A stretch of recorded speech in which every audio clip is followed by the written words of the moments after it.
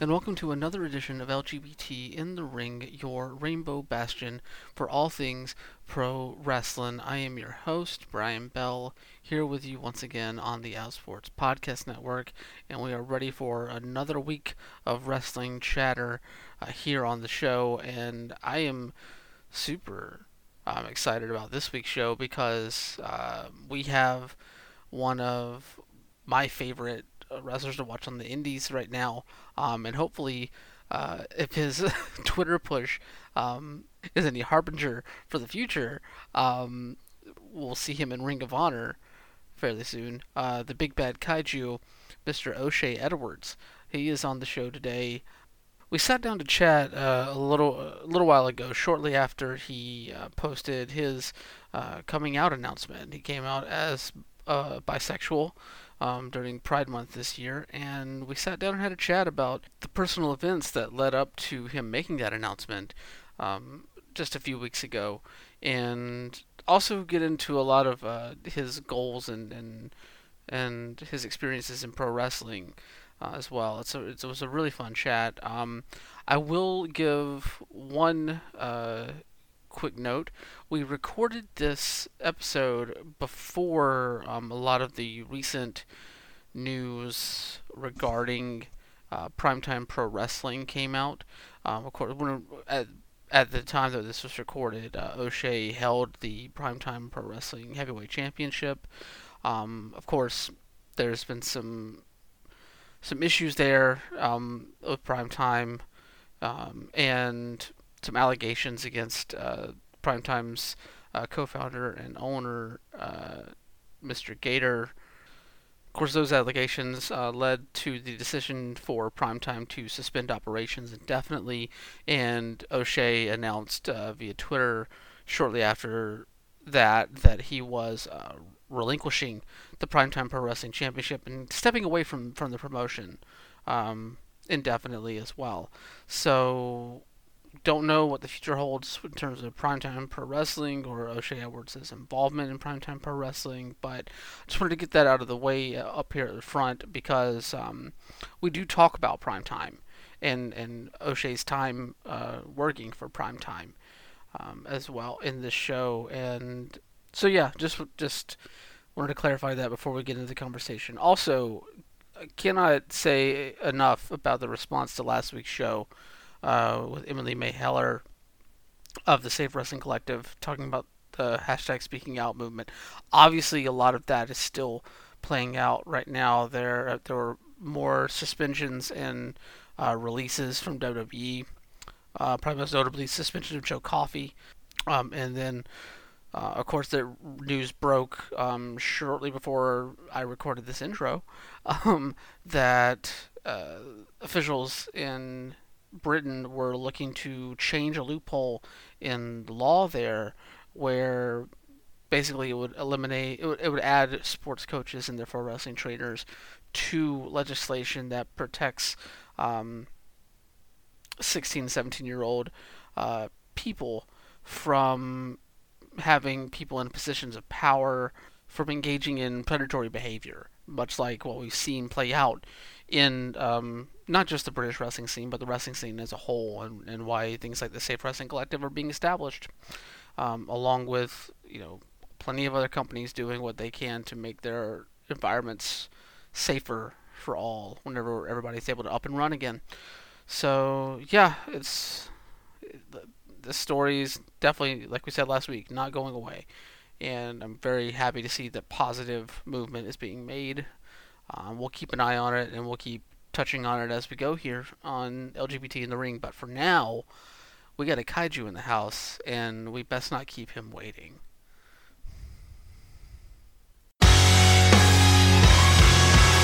All right, guys, gals, and non-binary pals, welcome back to LGBT in the Ring, and I am super excited to have my guest this week. He just recently came out as bisexual, but before then, he has been rocking the Southeast and the East Coast wrestling scene for a number of years at this point, spreading the silver tongue and dropping kaiju bombs all over the place. Please welcome the current Primetime Pro Wrestling Heavyweight Champion, the big bad kaiju O'Shea Edwards. How are you doing today, O'Shea? Man, I'm doing good, man. I'm doing good. I've been looking forward to this like since we got in contact. So this is gonna be fun. Oh no, definitely. Same here. Like I have been you are someone that like I've been intrigued by for a number of years now, just like from a wrestling sense, because like I haven't like you've popped up in a few places where like because I'm from Georgia originally, Hmm. so like I was around that Atlanta scene for a little bit, whenever it was like sort of starting to get like AWE was starting to take off a little bit, Yes. and that sort of stuff.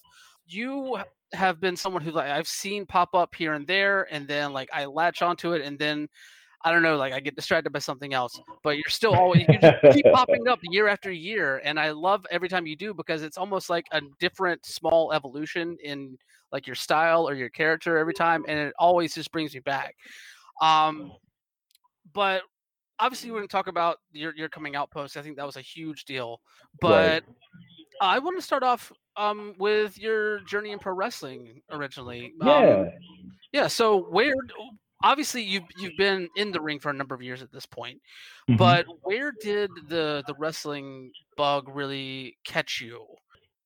I've been a wrestling fan since like I was 8. Um, Mm, but at the time I didn't know what it was all about. Like I was big into comic books, like so like elaborate stories and like bigger than life characters were always like something I was always drawn to. Just because it was as a kid it was kind of like my little escape. If that makes any real sense. yeah. In terms of like cool, I don't have to worry about school, I don't have to worry about this. I can just read a comic book and I was good. It wasn't until like around 8 or 9. I think I'm about to date myself here, but whatever. It wasn't until about like I guess when Monday Night Raw really started getting on TV, and I was one of the rare kids who had a TV in his room at the time. So it was one of those things of like, oh wow, like I can watch TV in my room and no one can bother me. And I had a chance to watch Monday Night Raw, and my first like envision, I guess, that I can remember as a kid was literally watching um the Big Boss Man and Ultimate Warrior. Mm, And I just remember seeing them and going, I don't know what this is, but I like it a lot. And I just from there it just kind of turned into this thing. When I was younger, my parents didn't, they weren't together, so I would spend the summers in New York. And so one summer, like my dad was like, "What do you want to do?" And I looked at him and I was like, "I want to go see wrestling." And he kind of looked at me like, "What do you know about wrestling? Dude, you're 9. Like, what do you know about wrestling?" But he just kind of let me have it, and that was that. So it was the first time I ever got to see Madison Square Garden. My dad took me to a house show, and it was I couldn't tell you who the main event was. Like I couldn't. To save my life, I couldn't tell you. I couldn't tell you one match. The only thing I remember was Ahmed Johnson. Um, mm, he was huge. He was absolutely huge. And I just remember losing my 9-year-old mind about it. Because I would see him on TV and I never thought I would ever see him in person. And here he is. And man, we are like in the upper deck. Like the upper deck. But yeah. I still remember Ahmed Johnson as if we met yesterday. Um and ever since then, I've just been wrestling. Right, my dad would buy me like the pay per views, so like I got to watch like Bash at the Beach, as a kid, losing my mind when Goldberg was on his thing. It was such a big deal, um, just because I was just such such a little fanboy back then. Um, but as I grew up, I still watched it, but life kind of, you kind of evolve who you are as a person, that type of deal. And from there, I got into football, I got into all this other stuff, but I always watched wrestling, and it wasn't until I got a little older that I was like, okay, like what does it take to even remotely like wrestle? So I, kind of looked around a little bit, and I found some schools that were in Georgia, WWA4, that and the power at the time it was Power Plant and all that good stuff. Yeah. But I had a hard time of like explaining how I'm going to just drop like 3 grand to go rest. I don't like it. I mean, because then I'm out 3 grand. I'm like, dude, 3 grand's a car, bro. Like that's a lot of money. Yeah. Um, so at the time, I found this one. It was like a little boxing gym, and they said they were giving out wrestling lessons, and it was given out by Johnny Swinger. Um, Johnny Swinger's done WCW, ECW, WWF. Now he's in Impact, like absolutely killing it out in Impact. And so he was like, hey, check it out, dude. It's $20, $20 a day. Um, you show up when you want to, whatever, and you kind of grow. It's almost like you pay as you go, grow as you grow type deal. And so, it's like about 4 or 5 months, kind of trained, kind of like got at it. He kind of looked at me. He's like, have you ever been in a ring before? Like, you ever boxed? And I was like, no. He's like, you really have a legitimate knack of like where you are in a wrestling ring. And I'm like, I played college football, if that counts. But after a while, I kind of did some smaller shows, trying to get my feet wet and all that good stuff. And then I got linked up with Robert Gibson from Rock and Roll. So he actually has a school out in Douglasville, actually. And Oh, okay. so, right. So when I first started, um, I I understood that respect was huge in wrestling, still is. And so my biggest thing was that I never wanted to rub anybody the wrong way, and I knew I started with Johnny, and I didn't want to be like, hey, by the way, like fuck you, I'm going with somebody somewhere else. So I was like, hey, look, man, I got an opportunity to go train Robert Gibson. Is that okay? And he's like, are you kidding me? That's amazing. He's like, go do that. And I was like, really? And he's like, yes. He's like, because listen, I gave you the building blocks, to kind of get everything done. He goes, but Robert will like fill in the blanks so much better than I ever will. And I want you to make sure that you have everything. He's like, so go do that. He goes, please go do that. So about a year, I just trained with Robert like religiously. 2 days a week, 3 hours a day, man. I was just in it, just doing whatever. And Robert had his shows, so I'll go ahead and do that and this, that, and the other. And then from there, I started like venturing out on my own. I did a Ring of Honor tryout in 2016, so maybe that's a year in at this point. And I tell people all the time it was because I just wanted to know where I stood with everybody. To me I felt like I was pretty decent, and I was like, yeah, man, let's see where I stand with everybody. So I went out there. When I flew out to like Bristol, Pennsylvania, that I didn't even know existed at the time, and I'm in the room with some like with names, like guys who are in the WWE right now, and I just want to know where I stood. And I tell people sometimes that my wrestling wasn't great. But I'll be the first one to tell you, like, wasn't the best in the world. I was like, but my promo games were top notch. And at the end of the day, they pulled me aside and go, hey man, listen, this isn't a no. This is just not yet for you. You have everything that we're looking for. I was like, but you just need some more time to cook. And I was like, okay, cool. I take criticism very well. I get back, and it's like October of 2016. Like I get back, and man, you want to talk about finding another gear. I mean, as soon as I touched down back in Atlanta, it was on and popping. I wanted to be everywhere because for me, I wanted to work for Ring of Honor. That's all I ever wanted to do. Um, and to this day, I still do. I still do. Yeah. And so for me to kind of get that, hey man, you're not there yet, but you're close, was like the nudge. A lot of people have that moment of like, when did you know you want to do whatever you want, and that was it. Like I was like, I got this. Like I know I can do this. I know I can pull this off. And then like since then, man, it has been just one after the other. Like this is what I'm doing. This is what I'm going to, whatever I can do to get better. That's why, like you said before, you always see these evolutions because it was just like I knew it wasn't good enough. It was never good enough. I had to do more.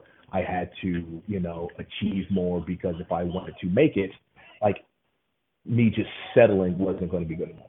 Mm. And then even now, even 6 years in, like it's never good enough. Like I'm always trying to kind of figure who I am, where I'm going, what am I doing, does this work? And then as I got a little wiser, it's not so much does it work, but hey, does this look good for TV? Does this look good for presentation purposes and all that good stuff? So like my wrestling has kind of taken this turn of, does it look good in front of a camera? And if it doesn't look good for camera, then I'm like, I scrap it. Like it's Yeah. one thing to work in front of a few hundred, but I'm trying to work in front of a few thousand and then a few million, watching at home. Mhm. It's actually interesting that you point out like this focus on like really improving your presentation in terms of like for the camera and for TV because so many people I know like whether it's DJ Accident Report online or like other people online, but definitely people within the Grapple region point to you as someone who is like basically TV ready. Like anybody could sign you at this point and you would be ready to just hit the ground running with any major company that had major television presence. And I'm wondering, is that does that play into this idea of like you wanting to be ready for that opportunity whenever it comes? Of course. And I and I don't want to name drop, but I'm going to anyway. So here we go. Um, Will Ferrell said one thing to me that will stick to me for the rest of my life, and he was like, "It's one thing to to to like get ready." He goes, "But if you stay ready, you never have to get ready." And Mm, ever since then, it has been like this this absolute light bulb of stay ready. Now that doesn't mean get stuck in my ways, but it's like, no man, no matter what, I can always be called on to go and to give you whatever you need. And so for me, staying ready can mean so many things for so many different people. But for me, is at any point in time, anybody can call me. It's like, hey, I need you in Florida tomorrow. mm, Okay, I'll see you tomorrow. You know, um, that type of mindset, I should say, like um really hammers home this thing of, at any point in time, I know for a fact that I'm ready to go. And no one ever has to worry about like, well, can he do this? Like, no, man, you already know I can do it. I'm ready for it. And so as long as I keep that mindset, I'm ready for whatever comes.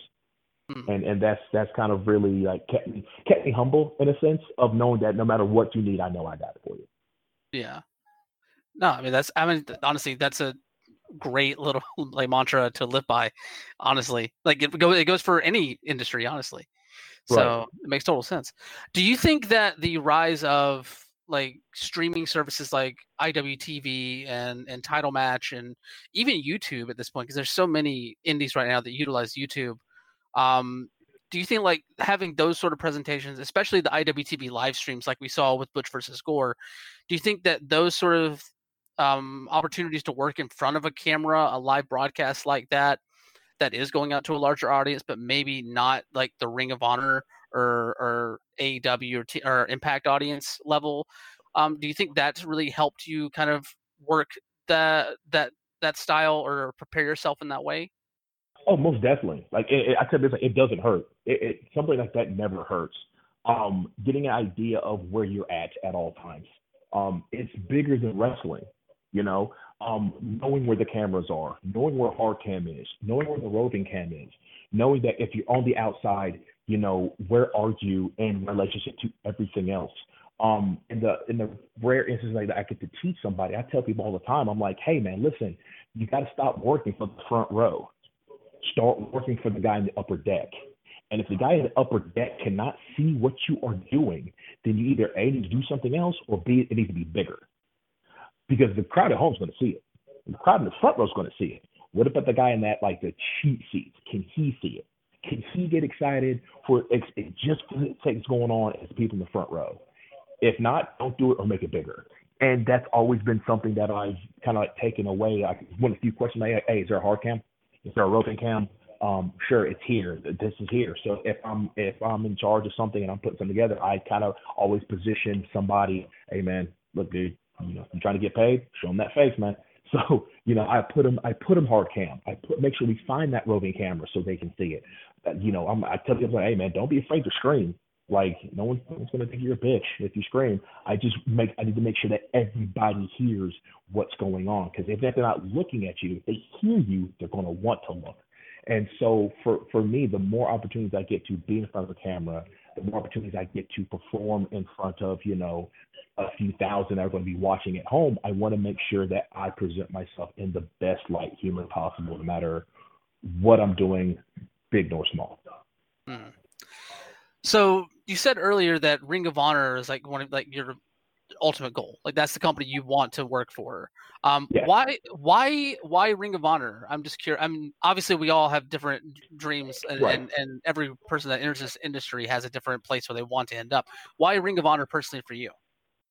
When I look at that roster, when I get a chance to see what they're doing with their talent, it's something that I want to be a part of. You look at their roster now with guys like Kenny King, Shane Taylor, Jay Lethal, Dalton Castle, Joe Hendry, stuff like that. Like, why not? That's amazing to see that type of talent. And it's not like they just are using Ring of Honor to move on to bigger. No, they want to be a part of Ring of Honor. Like, you can't say Ring of Honor without mentioning guys like Jay Lethal. You can't say Ring of Honor without mentioning guys like Shane Taylor, because they've made it a point to ingrain themselves within that promotion. Like guys like Marty Scurll and like Brody King, PCO, for example, they've ingrained themselves into the family that is Ring of Honor, and that's amazing. Like, a lot of people define success by, I want to make the WWE, which is great. Don't get me wrong. Like, if Vince McMahon calls you, pick up the phone. You at least have that cup of coffee. You owe it to yourself to have the cup of coffee. I was like, but at the end of the day, I'm wanting to be the author of my own destiny.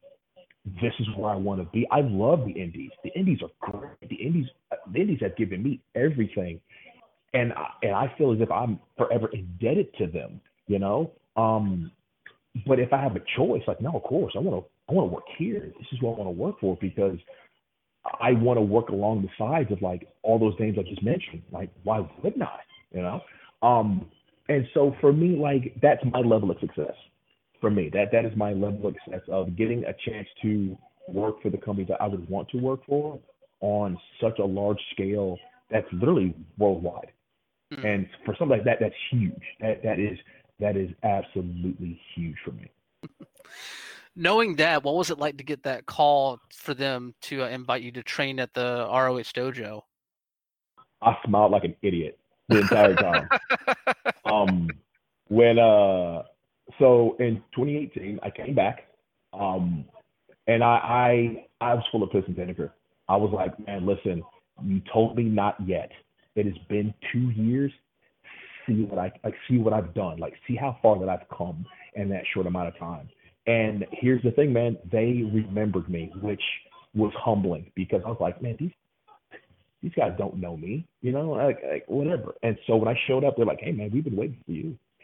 So we get there, and all that good stuff. And I'm looking around the room, like 30, men and women. And I kind of looked around like, hey, I don't know what you guys came here for, but I came here for a job, and I'm not leaving till I get one. So it was one of the best weekends of my life, man. To the accumulation at the time of 4 years, to kind of put it all together at one time in front of the movers and the shakers that was Ring of Honor. I was like, this is it. Like, this is it.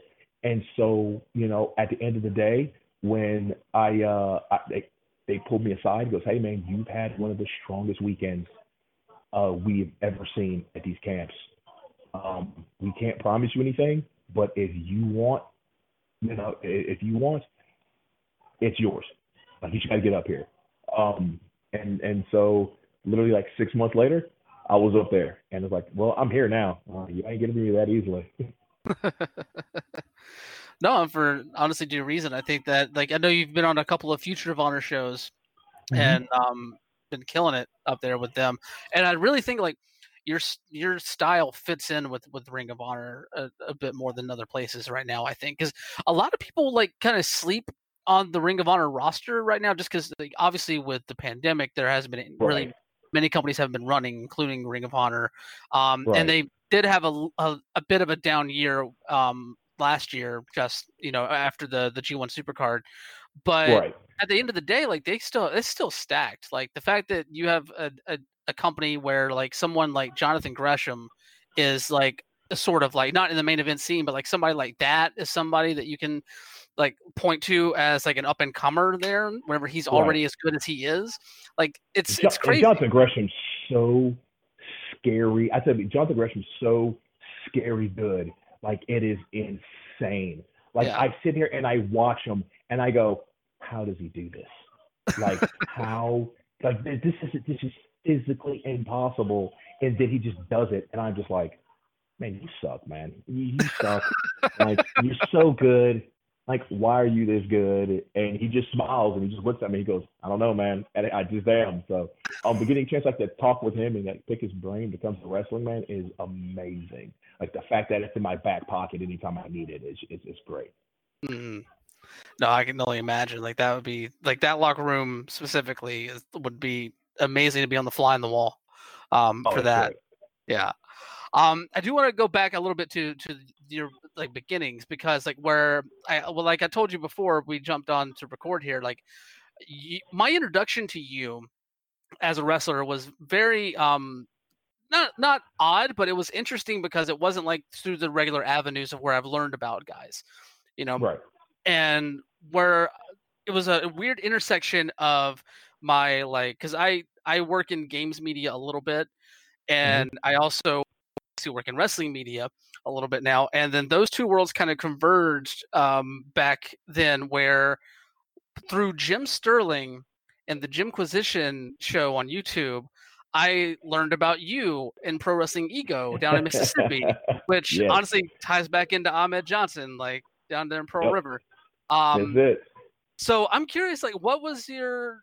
I mean, I don't want to like go at length about Jim, but like, what was it like to work with him down there in Pro Wrestling Ego? And like, did you notice a bump in your profile after like having some form of involvement with him I down there? did eat like almost immediately. I call it the Yeah. Jim Sterling effect. Almost immediately. Like I love Jim.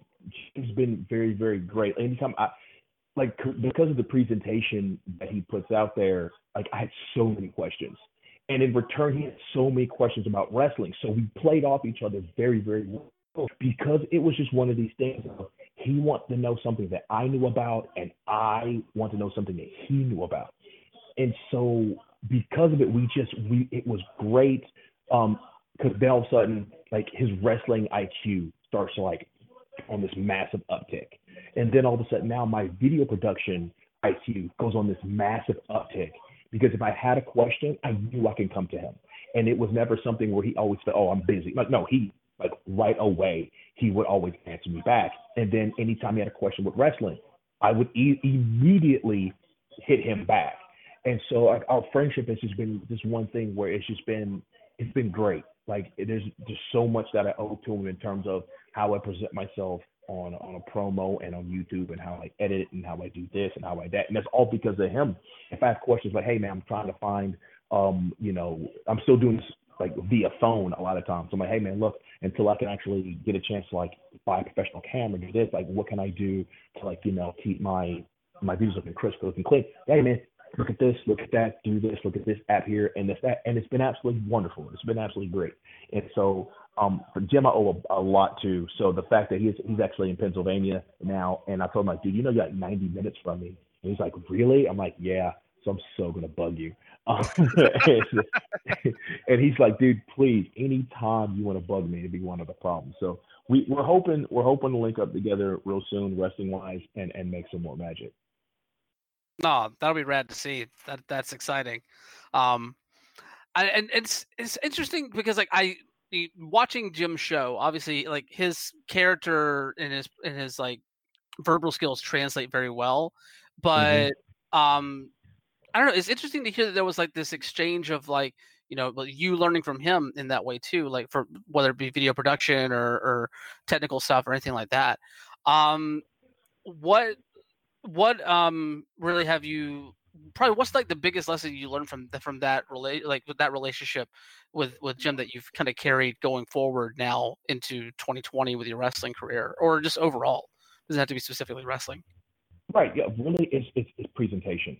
Hmm. The one thing is always been that and continuity. like a lot of times when we present ourselves, it's a lot of people, they're still trying to find ourselves or find out who we are. But once you find out who you are, and more importantly, when you are confident in who you are, the sky's the limit, just because no one can tell you anything else at that point. And then from there, it really just turns into just being able to, um, just show, like, not be afraid to show the world, if that makes sense. In terms of just like, this is who I am. I'm not asking you to like it, because not everyone's going to like it, but I'm comfortable to put myself out there for you all to see. And then from there, it kind of goes into its own little thing. Um, Even for me, like, I've had to go into a number of a number of transformations to kind of figure out who I am. And I was the silver tongued devil for the longest time, but after a while, I was like, man, this just doesn't fit who I am, because I wasn't given the microphone a lot. But then out of nowhere, the big back kaiju kind of came a thing, and then it just took off, and I was like, well, can't go back now. Here we are. And so I've become so comfortable in who I am and how I present myself, and especially when it comes to wrestling, and then even if I'm not wrestling, like, just presenting myself in a business sense of, this is O'Shea Edwards. And for me, it's because I'm so confident, because I'm so comfortable. No one can ever tell me I'm doing this wrong. Because, like, I tell people, like, name another one who's doing it just like me. You can't. So therefore, I get to make the rules on how I want to show it off. And like I said, and because of, like, getting a chance to watch Jim, and watch the Jimquisition and how he presents himself, and he is so, like, just rock on about, like, this is who I am, this is what I do, and he's so unapologetic about it. I'm like, there's no reason in wrestling that once you find out who you are, that you are like, why apologize? I refuse to apologize for who I am. This is it. You don't have to like it. That's fine. But I'm pretty sure I have a few other people who do, and I can live with that. No, I mean, honestly, those are all really great um, points and lessons to kind of internalize, especially whenever it comes to you deciding to come out Mm-hmm. this month during Pride Month. But before we move on to that, though, because I think that's a perfect way to enter that discussion, I do have to ask, what was it like the first time that Stardust entered a locker room? I smiled so big. I smiled so big because I sat there and watched him get dressed, and I was like, "You stand on the bench. This is happening right now. This is awesome." And I just sat back and I just watched. At the time where we were performing, it had like a loft, and so you could, like, kind of like watch, what's going on from up above. So that's all I would do, is just sit there and just watch him. And I'm like, this dude is on it right now. He is so confident and so comfortable in who he is. And if he's not, he is faking it perfectly right now. And I'm like, this is great. It's one of those things where I wished guys who've been in business for years, you know, could figure that out, to have that type of confidence in themselves, to put themselves out there. And, Jim's not afraid to fail. That's amazing, because if you're not afraid to fail, hey, if it doesn't work, all right, on to the next one. No big deal. And like I said, it was the first time I saw it, like, full regalia. I was like, this is a thing. This is hilarious. I need more of this. Oh God, I know that was my reaction the first time I saw that pop up myself too. Like, it was just like it was perfect. It was just so good, and like, how could it not work? But we'll move on from Stardust and that and your experience there, because I think, like, what you were talking about, where your lessons in confidence and really, like, understanding who you are and presenting who you are, really plays into um, the post that you made a little over a week Mm-hmm. ago at this point. Um, Walk me through the process of, like, why you decided to come out. now, and like what had been like kind of the machinations of your process of making that decision Right. leading up to it? Right. So it wasn't okay. Well, for the longest time, I pretty much since I was like 18, where Mm, I had an idea what was going on. But I was in the midst of playing college football, which is really, alpha type, male type deal. And and then as well as I joined the fire department like at like 20. Um, so for me, it was I knew what it was, but I didn't really know how to like vocalize it. Like at the time, my family was like very southern religious type deal, where it was just like for 18 years old, so like you're wrong, you're wrong, you're wrong, whatever, whatever, whatever. So at this point in time, like I'm having this inner conflict. I'm like, it's something wrong with me because I've been told this is wrong for so long. Now all of a sudden it's just like, but this doesn't feel wrong. So how is this wrong? And I knew for a fact I couldn't say anything when I played college football. Um, some may call it melodramatic or whatever, but I knew for a fact if I said anything when I was playing college football, like they'd kill me. Like they'd kill me. I wouldn't play football. Like that'd be it. It'd be a wrap. Um, you know when you play football, especially on a collegiate level, there is a I don't want to say a standard, but more like there is a expectation, I would say, of how you are supposed to act and how you are supposed to like be seen and all that good stuff. So I never felt as if I could like say anything. And when I look back now, it makes a lot of sense of why I felt as if I never fit in high school. It's why I never felt like I fit in college. It's kind of the reason why when I left. I just didn't feel like I fit in. But I joined the fire department at 20. And then even still, I never felt as if I could really like say anything because the fire department is a very just ego driven, male dominated, you know, oorah, let's go put out some fire type deals. So I yeah. knew for a fact this is like, man, okay, what is this worth? Because if I say something right now, will it cost me my career? Like I've been at Fireman for 15 years up to that point, So it's like, it would cost me my career. Is it worth it? Everything that you've built so far is kind of built on like this a lie, I should say. Like, is it worth it? At the time, like I said, I'm a 20-year-old kid. I'm in my 20s. It wasn't. It just wasn't. Just because to me, I'm just like, man, they'll take it from me. I was afraid. I was really, really afraid. Like up to that point for 18 years, just afraid they'd take it from me. Um, and like it wasn't until like I met my wife and I told her, and she looked at me and she's like, so I've never been that happy that I could tell somebody and I wasn't judged or ostracized or made to feel as if like I was less than or this, that, and the other. She's like, okay, like what's she's like, our Friday nights just get that much better. And I was like, awesome, thank you. That's so sweet. Appreciate you. But it wasn't until recently that I've been removed from the fire department that I've been like, able to kind of express myself the way I wanted to, that now I could actually come out and say it. And honestly, I wasn't. Like I really, really wasn't. Not because I was ashamed or anything, but with everything going on in the world up until that point, I kind of felt as if it was like a "Hey, look at me" type moment, which I didn't want. That's the Mm, last thing I wanted. So I talked to my wife. I talked to some really close friends of mine, and they were like, "This is you got to do this. You have to. You'd be surprised at how many people are looking up to you."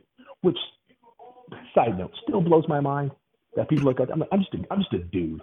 I'm such a dude. Like, who's looking up to me? I'm just such a goofy teddy bear.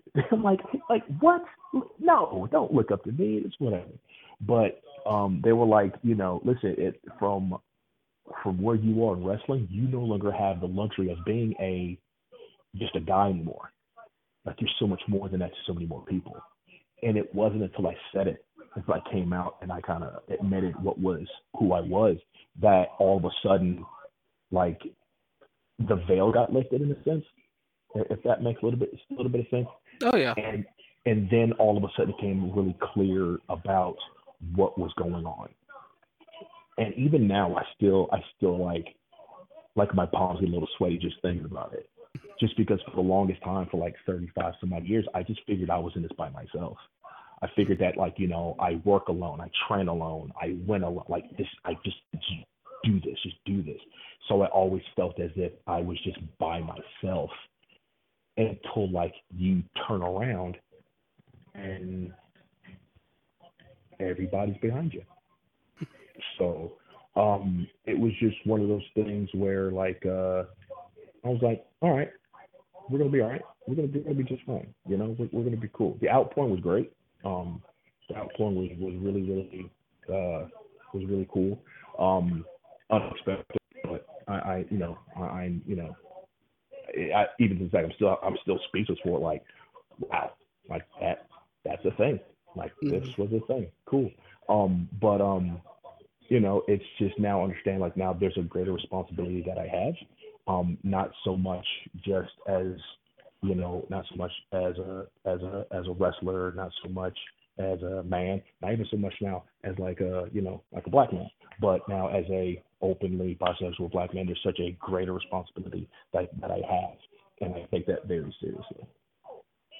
No, I mean, like that's really awesome to hear, and I think the fact that you're still like sort of like rendered speechless by the amount of support that you've gotten, and the fact that like you're still having these like physical reactions, like your palms getting sweaty, like there that afterglow of that coming out moment, like that's definitely something that is I'd say regular.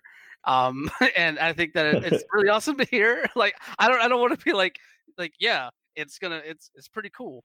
But like yeah, like I think that's really awesome to hear. And I'm curious though, like you mentioned like that you felt like you were like kind of an island unto yourself, like in every facet. Like, do you feel like obviously there were external pressures like within sports or within career Hmm. that made you or family even where like, you felt like you had to keep this part of yourself secret from everyone else. Do you feel like there was anything that you kind of put on yourself throughout that process to make you feel like you had to like train uh eat like do everything like kind of and separate yourself in that way. Yeah, yeah. And like a lot of it was just brought upon myself. Mm, A lot of it was brought upon this expectation of how I thought the world, what everybody expected of me. Like, I'm not really a selfish person by nature. I'm really a giving type of guy where I'm always trying to look after, like, the person next to me. And it's just kind of how I was raised. So for me, it was one of those things, like, it was never about me.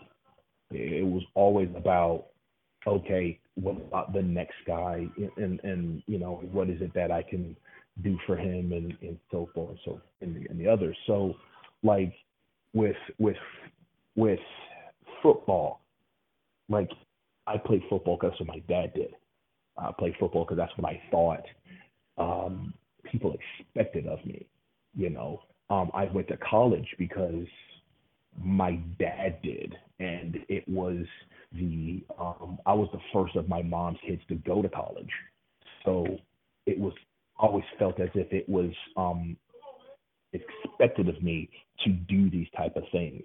I joined the fire department because I come from a family of firemen, so firefighters, I should say. So it was one of those things where it felt as if it was expected of me to do this because, well, everyone else in my family did it. So why wouldn't I? Um, and it wasn't until I got a little older that I realized that, hey, that type of expectation, one, is just unrealistic. Um, because it's if you don't want to do it, then just don't do it. Last thing I want anybody to do is a job they don't, or do something or be something they don't want to be. But for the longest time, I've just, like, these external I don't. I don't want to call them circumstances, but like these external pressures was just always there.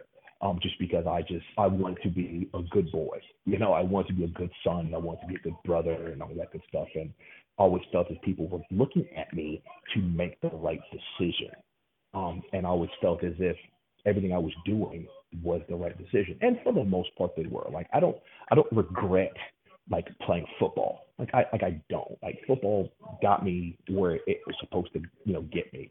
I don't regret joining the fire department. Joining the fire department, to be honest with you, is one of the best decisions I've ever made in my entire life. Um, but at the same time, at what cost did it come to? And was it worth the 18 years of really, um, the 18 years of just me pushing, like, compartmentalizing myself, in terms of this is who I am and this is, and basically what of it. Um, but recently, like now, I kind of walk around just like I'm floating on air because I'm just like, what's up? Like I don't care. Like I'm in my 30s now. I have a house. I got bills to pay. Like I don't care. It's like you guys can think whatever you want to.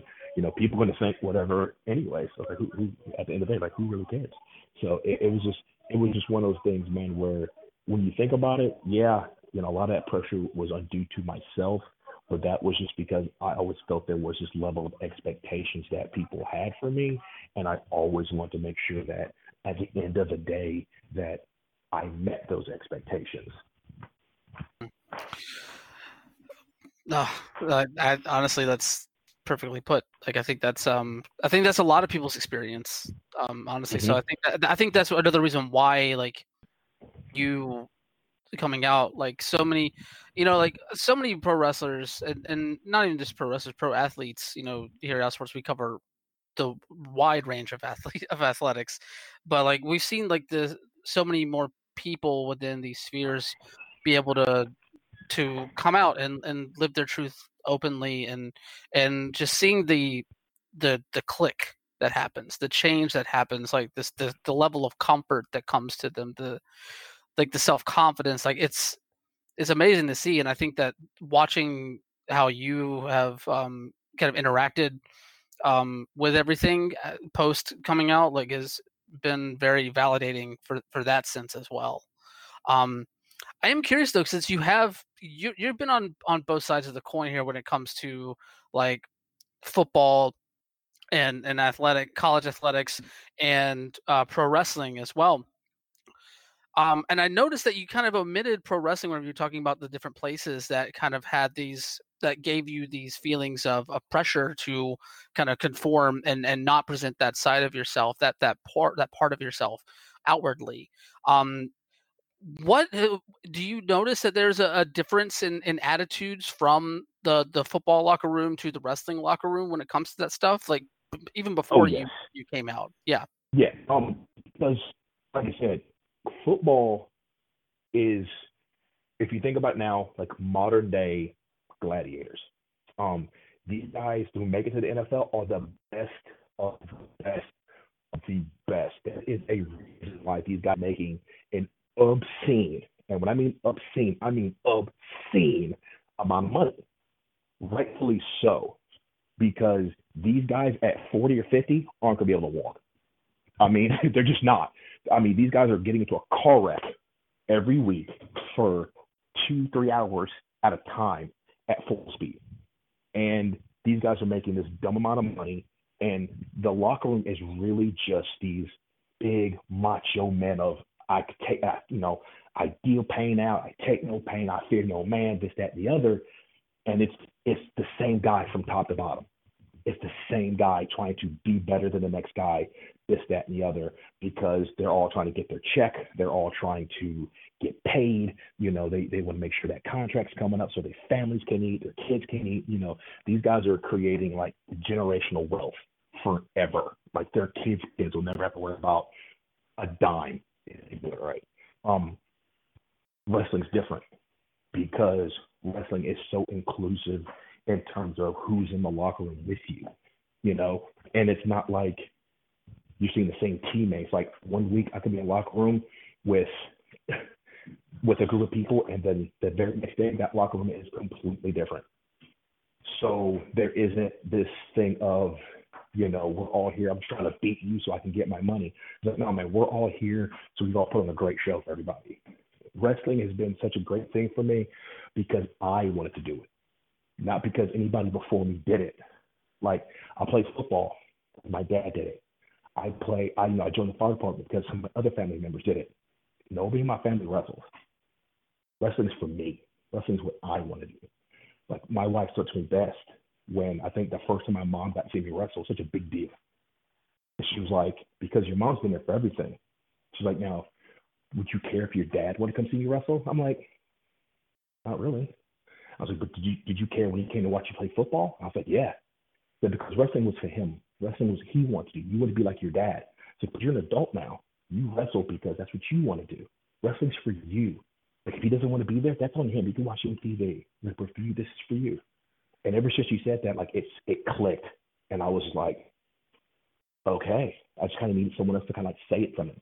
And once I was able to like understand why I was wrestling, other than like I was just good at it, it just, like I said, it's like the doors opened up, and I was like, I got this. This is not a problem. Like, I still love football. Like, I love to this day. Football made me who I am, but I am a wrestler. Like, I love wrestling. I love professional wrestling. I love being able to tell that story and this, that, and the other. And since then, man, things have been absolutely copacetic since then. That's awesome to hear. Um, One more quick football question for you, just while, Yeah. while we're on the topic. No, obviously, in recent years, over the last decade, I'd say attitudes have softened a bit from what we've seen in locker rooms towards having LGBTQ teammates. The Michael Mm-hmm. Sams of the world, the Scott Crances of the world, even Ryan Russell. And uh, an NFL player, an active NFL player, coming out as bisexual last year. Um, Even though he isn't signed to a team at the moment. Do you think that like knowing your experience in football, and seeing this change that we've seen, like the slow increments here? Do you feel like if you were playing football now, that you would feel more comfortable in presenting yourself as you truly see yourself? No, Mm, no. The only reason why I say that is because, like you said, like Michael Sam, he came out, which is great. Where is he? mm, Um, like, yeah. like, and that until you have that one superstar, and that's just it. You have to have that one superstar that transcends the sports. Then it starts becoming a little bit more.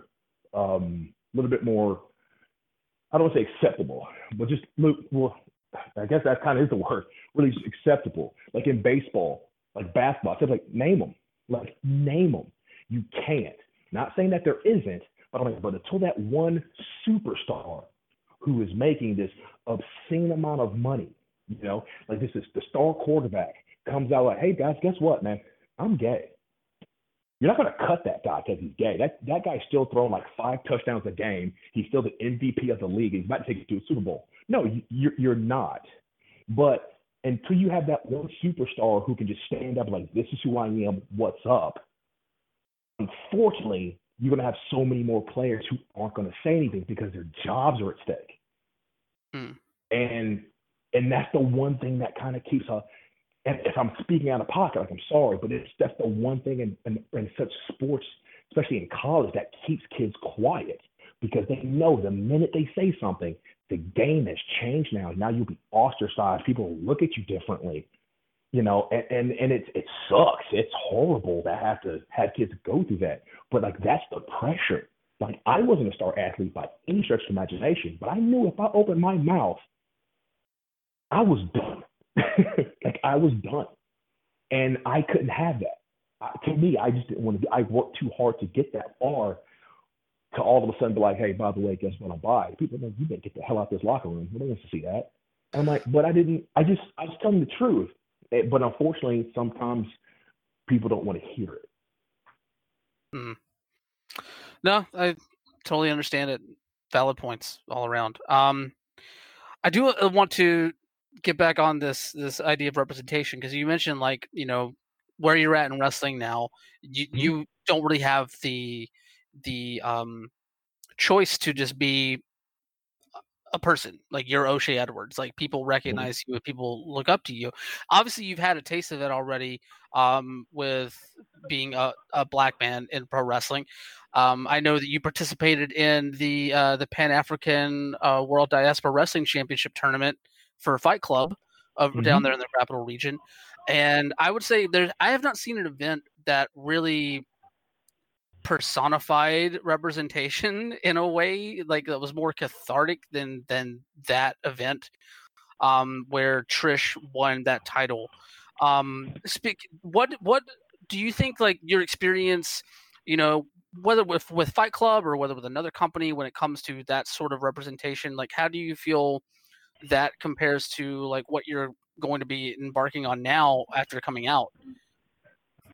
Most definitely. Getting a chance to like do that Fight Club show was. I tell you, actually, I was a late addition to that show. Like I Oh, wasn't even really? supposed to be on. I wasn't even supposed to be on that show. Wow. But unfortunately, at the time, somebody got sick, and they were like, "Hey, would you like to be a part of it?"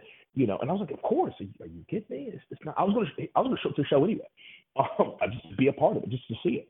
And so to have those type of shows, like Fight Club, to have Butch versus Gore from Primetime, it's everything because it shows the rest of the world that not only do we exist, but we are good.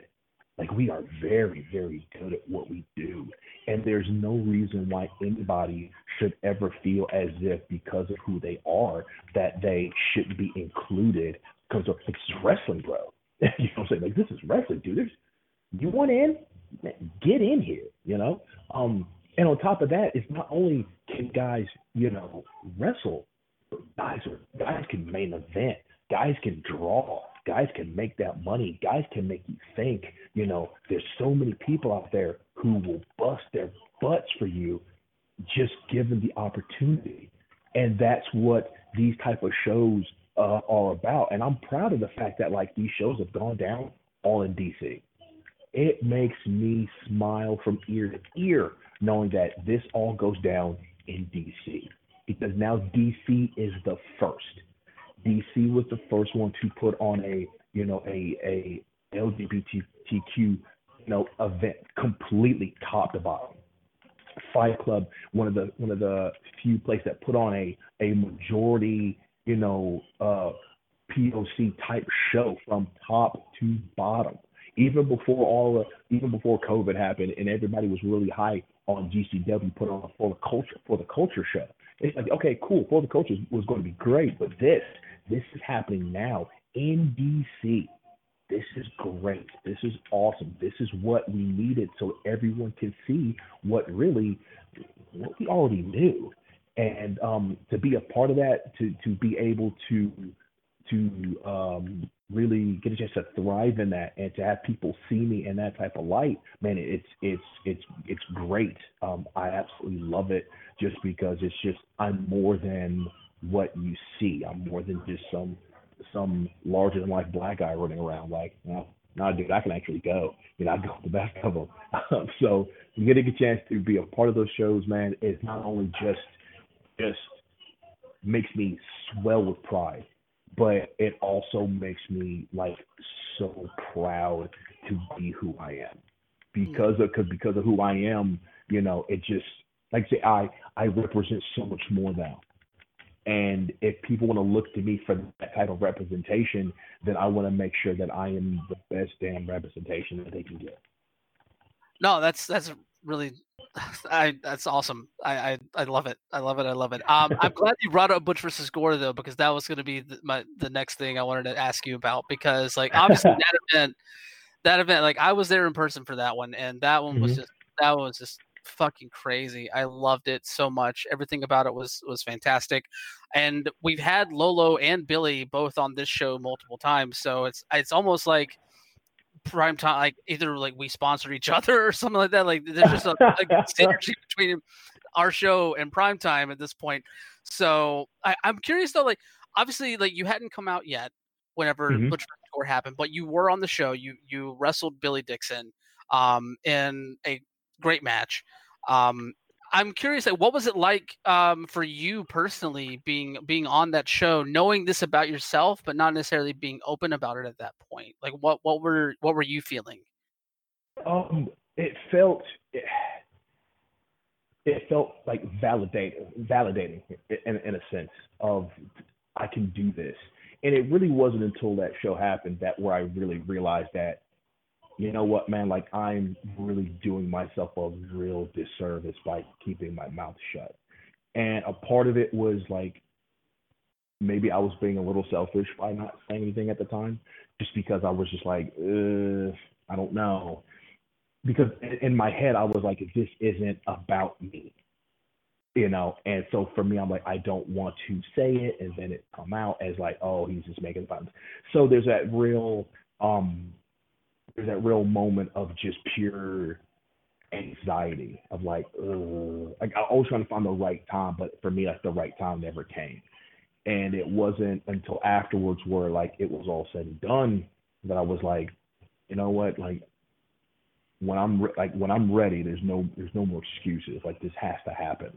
Like I can't just sit around all day just pretending, you know, something that I'm not. So it wasn't until after that show and everything kind of hit and I could kind of like really sit there and take in the gravity of what took place that I really started to understand. I'm like, hey man, look, if you're gonna do this, like you can't just dip one toe in. Like you got a cannonball, son. You got a cannonball in the deep end of this pool. And so it wasn't until like later, a few months later, I was like Geronimo, and here we go. Now obviously you're the champion of that uh promotion there. What Mm-hmm. has it been like from the primetime family since you came out? I guess we can expand that just beyond primetime, the wrestling as a whole. But like, what has been your experience with the people that you share locker rooms with now? Obviously, with COVID, no one's really sharing a locker room at this moment. But what has it been like for you, like to see the responses from people that work in your industry alongside you? A lot of them be like, man, what took you so long? It was like, man, what took you so long? And you know, and like a lot of times it was me. It was me. But everybody's been nothing short of just absolutely loving, of absolutely just accepting and just just outpouring of just this pure, you know, general acceptance of just like, yeah, dude, this doesn't change anything, you know. Like you're still our guy that we love to hate. Um, you know, now it just makes it a little harder to hate you. And I'm like, just give me a minute. Just give me a microphone for 10 minutes. I'll get you back. But for the most part, man, it's been like I said, it that the general outpouring was awe inspiring.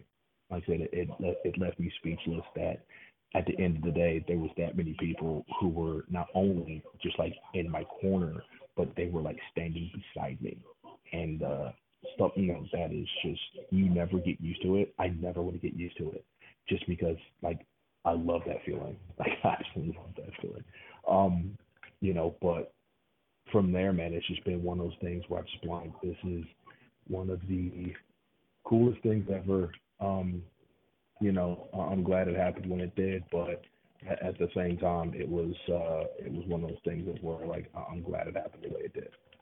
Mm. Well, there are a ton of other people that are glad it happened, and we're so happy to be able to celebrate that moment with you and share just a tiny piece of it.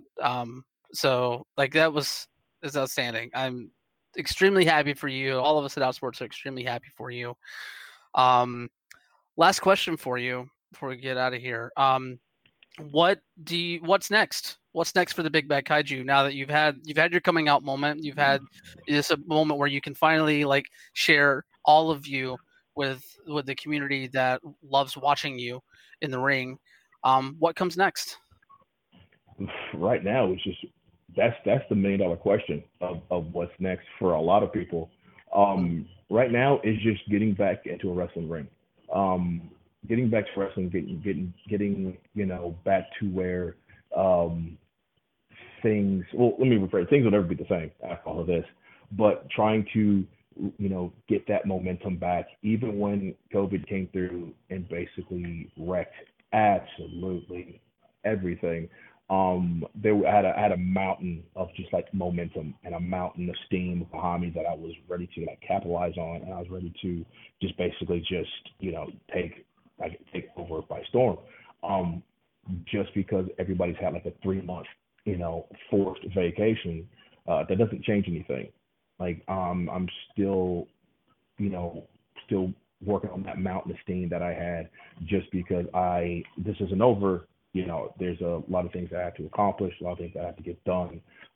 There are more states to go to, more countries to hit to, more airports to see, more matches to have, more fans to either cheer me or boo me. So it's just one of those things of now, it's about trying to find different ways to not only remain relevant, but at the same time to keep fresh in everybody's minds.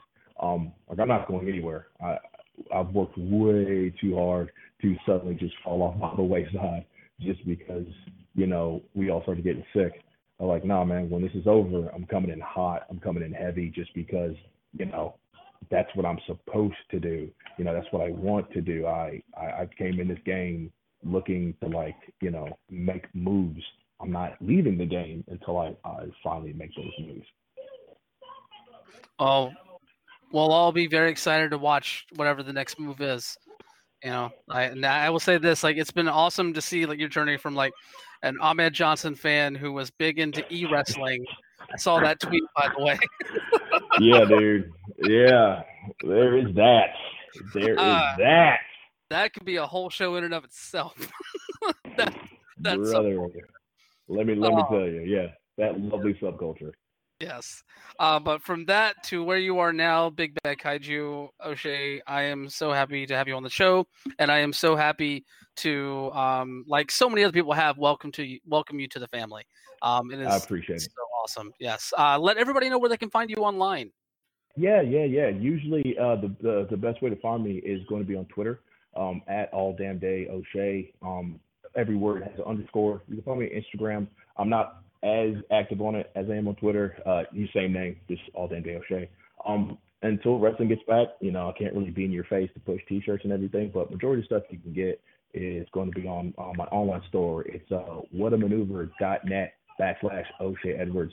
All that cool stuff. I try to keep my merch game tight, keep my merch game fresh for all this good stuff. So whatever you need, t-shirts, hoodies, onesies for your babies, I got you covered. So, um, but it's not even so much about me. I'm lucky enough that my shoot guys been taking care of me very well. But there's a lot of hungry young men and women and out there who need wrestling, who use wrestling as their primary income. And so I tell people all the time, anytime you come across your favorite wrestler and they are, trying to put themselves out there, if you're able to, just support them. Just support them, just because those guys are artists. They're trying to eat like the rest of us. And in this type of time, this type of climate, we all need to we really need to start looking out for one another on that. Second that wholeheartedly. Thank you, O'Shea. There's no problem. Thanks for having me, dude. Appreciate you.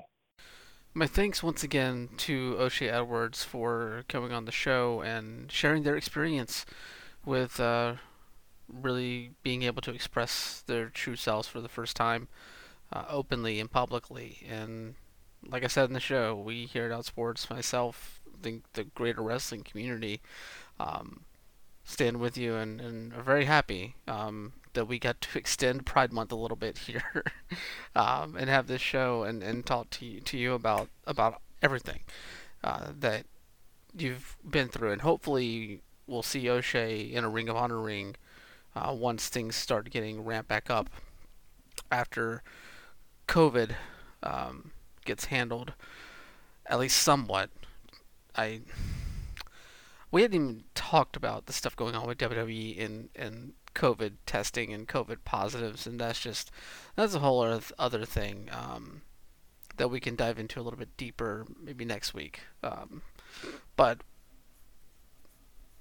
either way, I'm not going to let that ruin the positivity of this week's episode. I'm very glad that we had O'Shea on. Follow him on Twitter at alldamndayO'Shea. Uh, Definitely keep an eye on where he's going to end up next, because he's worth following. Definitely. But that's going to do it for our show this week. But we can't get out of here without saying some major, major, major thank yous to some people that helped make this show the awesome little treat that it is every single week. First off, the Progress Pride Flag designed by Daniel Quasar is a product of Progress Initiative. You can find out more at quasar.digital. And of course, a big thank you to Sarah and the Safe Word for the show's theme song, Formula 666. That's off the album Red Hot and Holy. You can find them on Twitter at STSWBand. You can check out their music on Spotify and Bandcamp at sarahandthesafeword.bandcamp.com. You can follow me on Twitter at WonderboyOTM. You can follow the show on Twitter at LGBTRingPod. And if you're into video games, I do host a weekly gaming news show called the Mr. Video Game Super Show. That goes live every Monday, 8 p.m. Eastern, 5 p.m. Pacific, over at twitch.tv/Dead Sun Entertainment. Sun, S-U-N, not S-O-N. Yes, it's just a fun time. And this week, actually, I kicked off a second show with one of my co-hosts on the Mr. Video Game Super Show, Slacker Kite, called The History of the World, where we're looking into and reliving video game history. We did our first episode, our episode 0, working out the kinks there a little bit, on Jerry Lawson, the creator of the first, I guess you could say, cartridge-based video game console, really the first modern video game console in that technological sense, the Fairchild Channel F. Yeah, it's obviously a bit nerdy, but it's always fun, and it's something that's super interesting to me as well. So check that out. That we don't know how often we're going to be doing that show, but it's definitely up on the Twitch channel as well, twitch.tv/Dead Entertainment. Go check that out if you want to relive some gaming history. Yeah, got a lot of eggs in the skillet, I guess you could say. Is that even an idiom? I don't know. It's one now. But that'll do it for us this week. But until we meet again, as always, stay messy, wash your hands, and we'll see you next week. Bye.